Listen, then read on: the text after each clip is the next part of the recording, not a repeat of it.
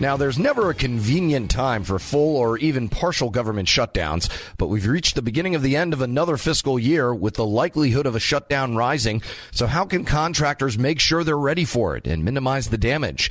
As always, for these kinds of questions, we turn to Larry Allen of Allen Federal. Larry, thanks so much for joining us.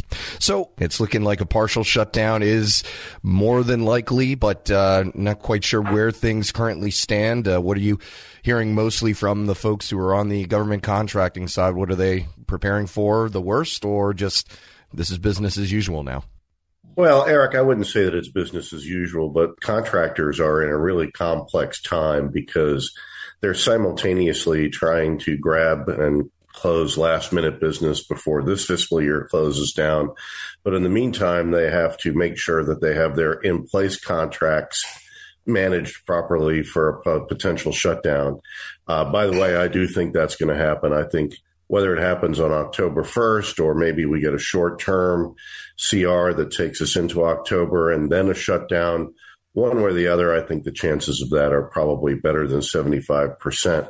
I don't say that with happiness, by the way, but I'm just looking at the situation. And all I'm really hoping for is that if we do get one, that it's not going to be very long. But if you're a government contractor, you need to be communicating with your government contracting officers, the people that manage your contracts. You need to understand what's going to shut down on their end, whether or not you're going to get paid, whether or not expedited pay is available. And then you need to go turn around, if you're a services contractor, especially, and tell your service employees, what they're going to be doing while there's a shutdown. They're not going to be able to volunteer business. They're not going to be able to go and work on a government site if that's something that they've been doing. Yeah, and the day-to-day operations are obviously going to be greatly affected. But I wanted to zero in on, this time of year, it goes across the board. Everybody is busy. I mean, this is when everybody's trying to, like you said, get ready for the following year and finish up the fiscal year itself. Having, this dispute occur during this time period, how much more difficult does that make it for businesses that work with the government? I think it makes it very difficult, Eric, and I'll tell you why. There's been a tendency in the government market over the last couple of years to really backload contract award actions. If you look at some of the awards that are made the last 2 weeks of September, there's really a substantial amount of government business that gets done.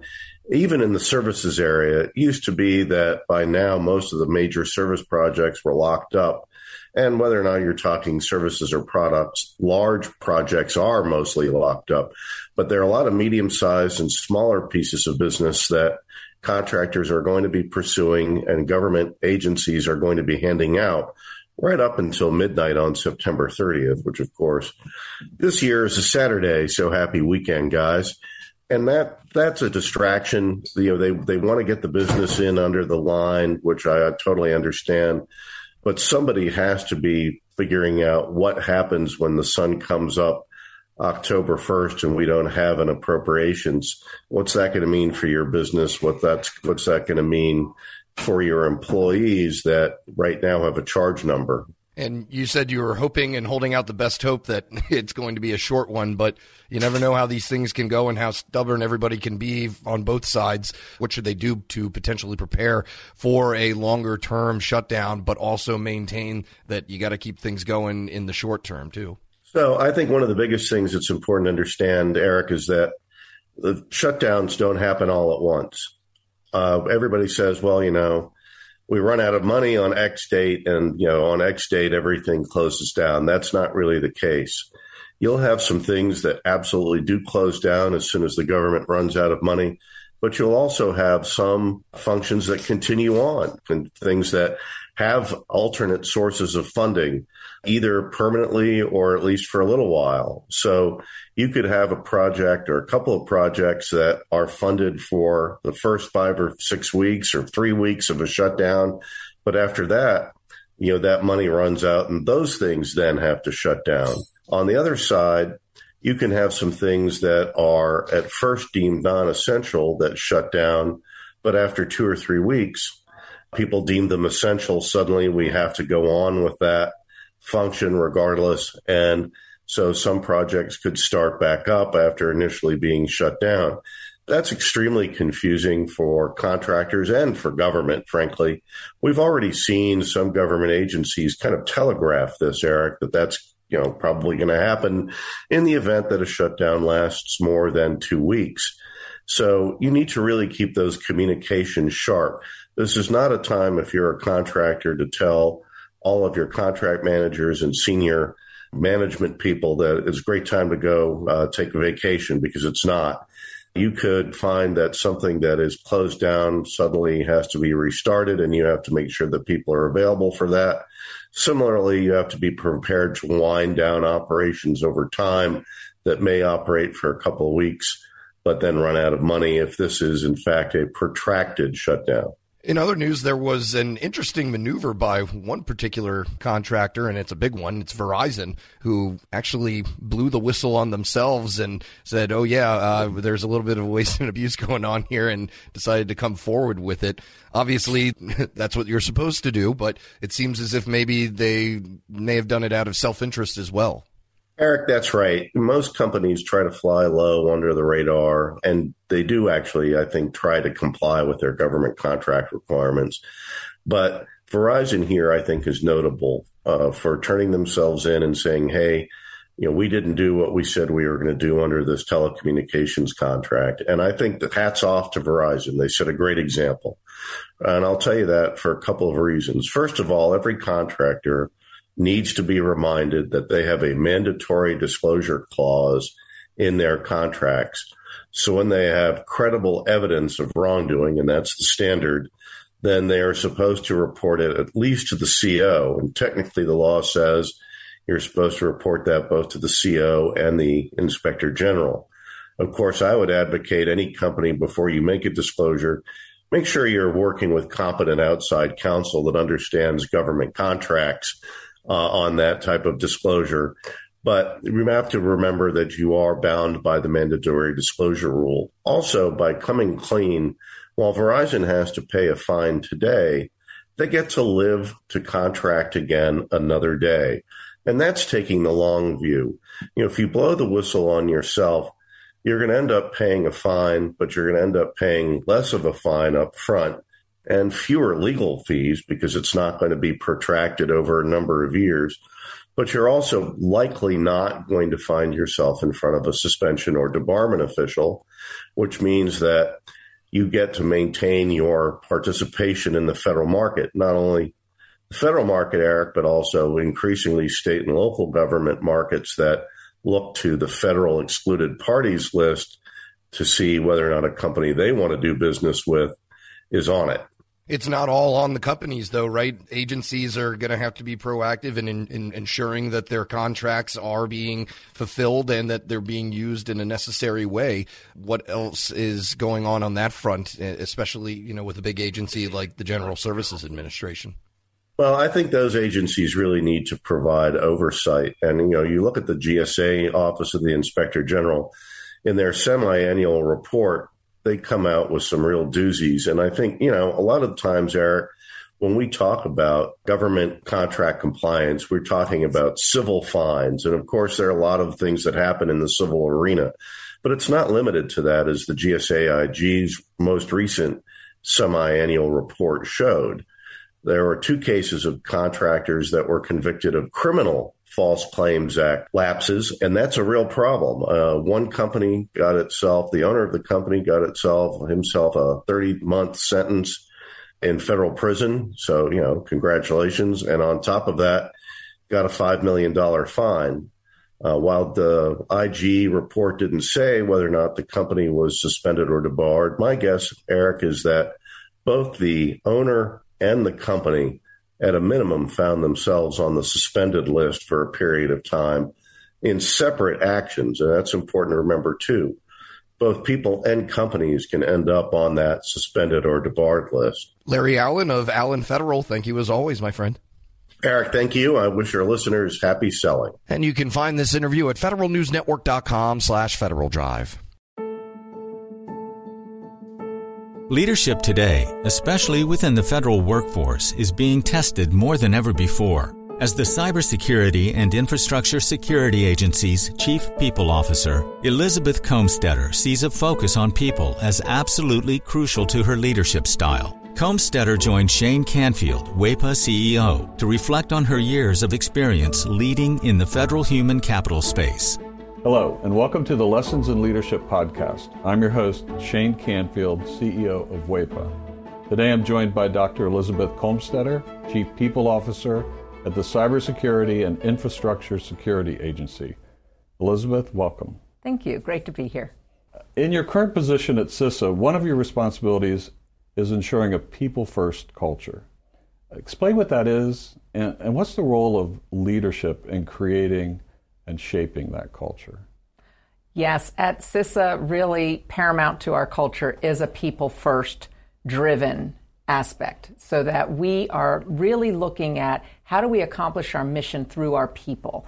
And in order to do that, we really value our people. We want them to feel empowered and supported and respected, and also that their managers care about them. So well-being is important. Psychological safety in the workplace is important, so that all voices and ideas are heard. So I like to call it our North Star. Having a people-first culture really starts with the people in order to get our incredibly difficult mission accomplished.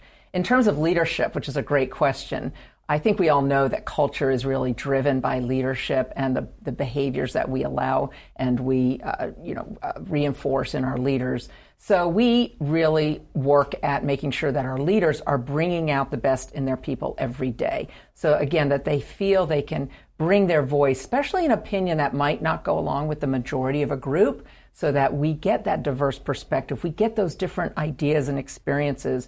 And that's really where we find that it's important that leaders are purposefully bringing out their talent on their teams to enable our mission. Yeah, excellent. We're going through a culture project at our work. Oh, great. Yeah, it's been 6 months in the making, and it's going really well, but it is work. Yes. And it requires from the top down. So I'm also involved in that. I hear you. Great. Throughout your career, you piloted many different talent management programs, including at NASA, the CIA, the FBI, just to name a few, and you have an amazing career. What have you learned, or how have you might have changed along the way in creating and leading those programs? Yes, and I am so honored to have had a career in public service across multiple federal agencies, always in the realm of human resources and workforce performance. And I think because I study organizations and people in them, I've come to realize, particularly in the federal government, that many of our programs are really grounded in the industrial era thinking, that this is organizationally structured in a hierarchy with boxes and lines on charts, with the center being around jobs and what do we need to get this job done in terms of skills and training. And what I found is that we're really not in the industrial era anymore, where we would promote the smartest people who knew that work, and they would then tell the people on their team how to do things and oversee that work. We're now in a digital era and the information era, where work gets done collaboratively across geographic boundaries and certainly across org charts. So we like to call it networks or hierarchies, and we really need to, again, unleash people so they can find those other people who are working on similar problems or have the right ideas. And so I really like to think of our work now in the talent programs being human-centered. It's more about the user and the experience than about the rules and regulations. So although we have to have rules and regulations, certainly in human resources, is that person experiencing what they need and getting what they need for their role at that time? So not so much on the job, but on the person. So for example, we're recruiting. What's the applicant experiencing? Because if they're not having a good experience with our organization from the time we're recruiting them, they're going to go work for somebody else. Same thing with like first-time supervisors. We know they need certain training, but telling them to sit in a class for 1 week and then hope a year from now they'll remember what they learned to apply, that's not really human-centered. The human-centered is, what do they need when they need it, and building modulars or just-in-time training and bringing that to the people, to that user as they need it. So that's really, I think, the most important focus of talent programs today in this era to enable the workers to be the best they can be in their roles. Excellent. New thinking. This is always an interesting question. Has there been a time when, as a leader, that you've made a mistake? And what is that? And I think most important, what did you take away from that? What did you learn from that? Well, I kind of chuckle because I think as leaders we have to learn to recognize our mistakes, admit our mistakes, and that they are opportunities to learn. And so I've had to do my own self-reflection on making mistakes and when things don't turn out the way that I expected them to.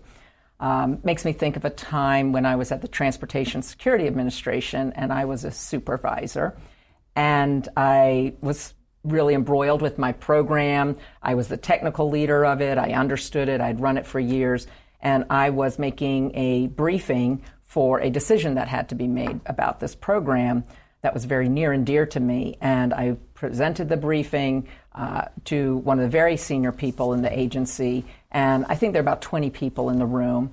And I had gone through the briefing, answered all the questions, and that leader then said, okay, I'm going to go around the room and get everybody's opinion, and then everybody gets to vote, which kind of set me aback because there were people in that room that didn't have any technical knowledge about my program. She even turned to the executive assistant there, taking notes on the meeting, and said, go ahead, and I want to hear from you. And I realized, in hindsight, I had stopped listening. I had been in transmitting all of my knowledge and what I saw to be the right way, and I was not listening to different perspectives in the room because I didn't value that they were bringing any kind of input to this particular decision.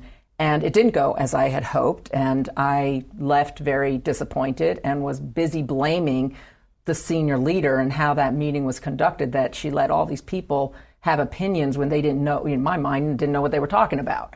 And so in reflection on that, I realize, and now as I've moved into more senior leadership positions, I realize that was a mistake, that it actually is really important to listen, especially to people who have different perspectives or at a different point in the career, not just the people who know the program or the technical really well.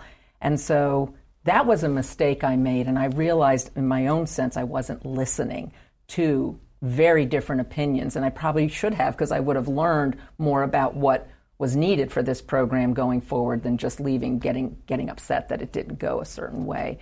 So I've really practiced active listening. I've practiced making sure there's very different people on teams and certainly on committees or councils, that we need early careers, people new to the agency, people who haven't walked in the shoes of the technical workforce, because they're asking questions we need to hear for these programs to be successful. Excellent. Your career in talent management means your work is very closely tied to people. And even your title, Chief People Officer, what does that mean to you to be a leader in the federal system with that focus? Isn't that a great title? I just love the title Chief People Officer, and I think it's my dream job, really, to be focused on people and culture and the workforce strategy for the whole agency. And I'm just so excited to be at CISA at this point in time. We're only 4 years young as an agency, so we're really still creating who we're going to become as an agency and what is our culture and what kind of people and talent do we need to be sure we have to be successful. So it's very exciting for me to be in this role with a intentional focus on culture, because it's one of those things, if you leave it to chance and you kind of hope it goes the way you want it to, it probably won't. So by building programs, including leadership development programs, including any kind of training and learning and career growth and engagement programs and listening programs, that's what's really key for, I think, for our agency, and particularly me in this role. I think in the federal government, we got used to doing annual survey, the Federal Employee Viewpoint Survey that OPM, Office of Personnel Management, runs every year. So we would do a survey and we'd read it and we'd say, oh, this is the opinion of our people. And then we would do action plans and then we'd roll out certain activities that we would hope would increase engagement. In this era, you can't do once a year and understand what your employees' experiences are, what they need, what's working well, and what needs to improve. We need active, ongoing listening programs. So one of the things we're doing at CISA is having more pulse surveys, having more focus groups and what we call sensing sessions, expecting our leaders to have office hours where anybody can come and just talk about what's going well, what do they need, how are things going, because we feel like it is an ongoing need to hear from our people. And I think in this role and over the years of serving, I've also realized there's never a one-size-fits-all. You know, we think certain people need certain things at certain times in their career. There's no one-size-fits-all. Neither can we also customize everything to every individual. So there's got to be a sweet spot in building really great talent programs, but also, like I said, thinking about, can we do this in modules? Can we make it a menu? Can we do it just in time as people need it so they can practice the new skill or knowledge in their role? So I think we have such great opportunity, again, with the technology that enables us to really focus on how we connect people with their work and their team to get things done in very new ways. This is always an interesting question.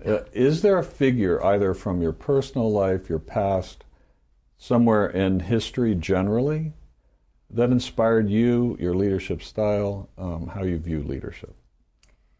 There are many figures who have been very inspirational to me, but there is one that sticks out, and that's my mother, Paula Brownlee, who has been a very inspiring leader to me all my life. And I think because, first and foremost, she had a strong family and a strong career. And that's something I always wanted.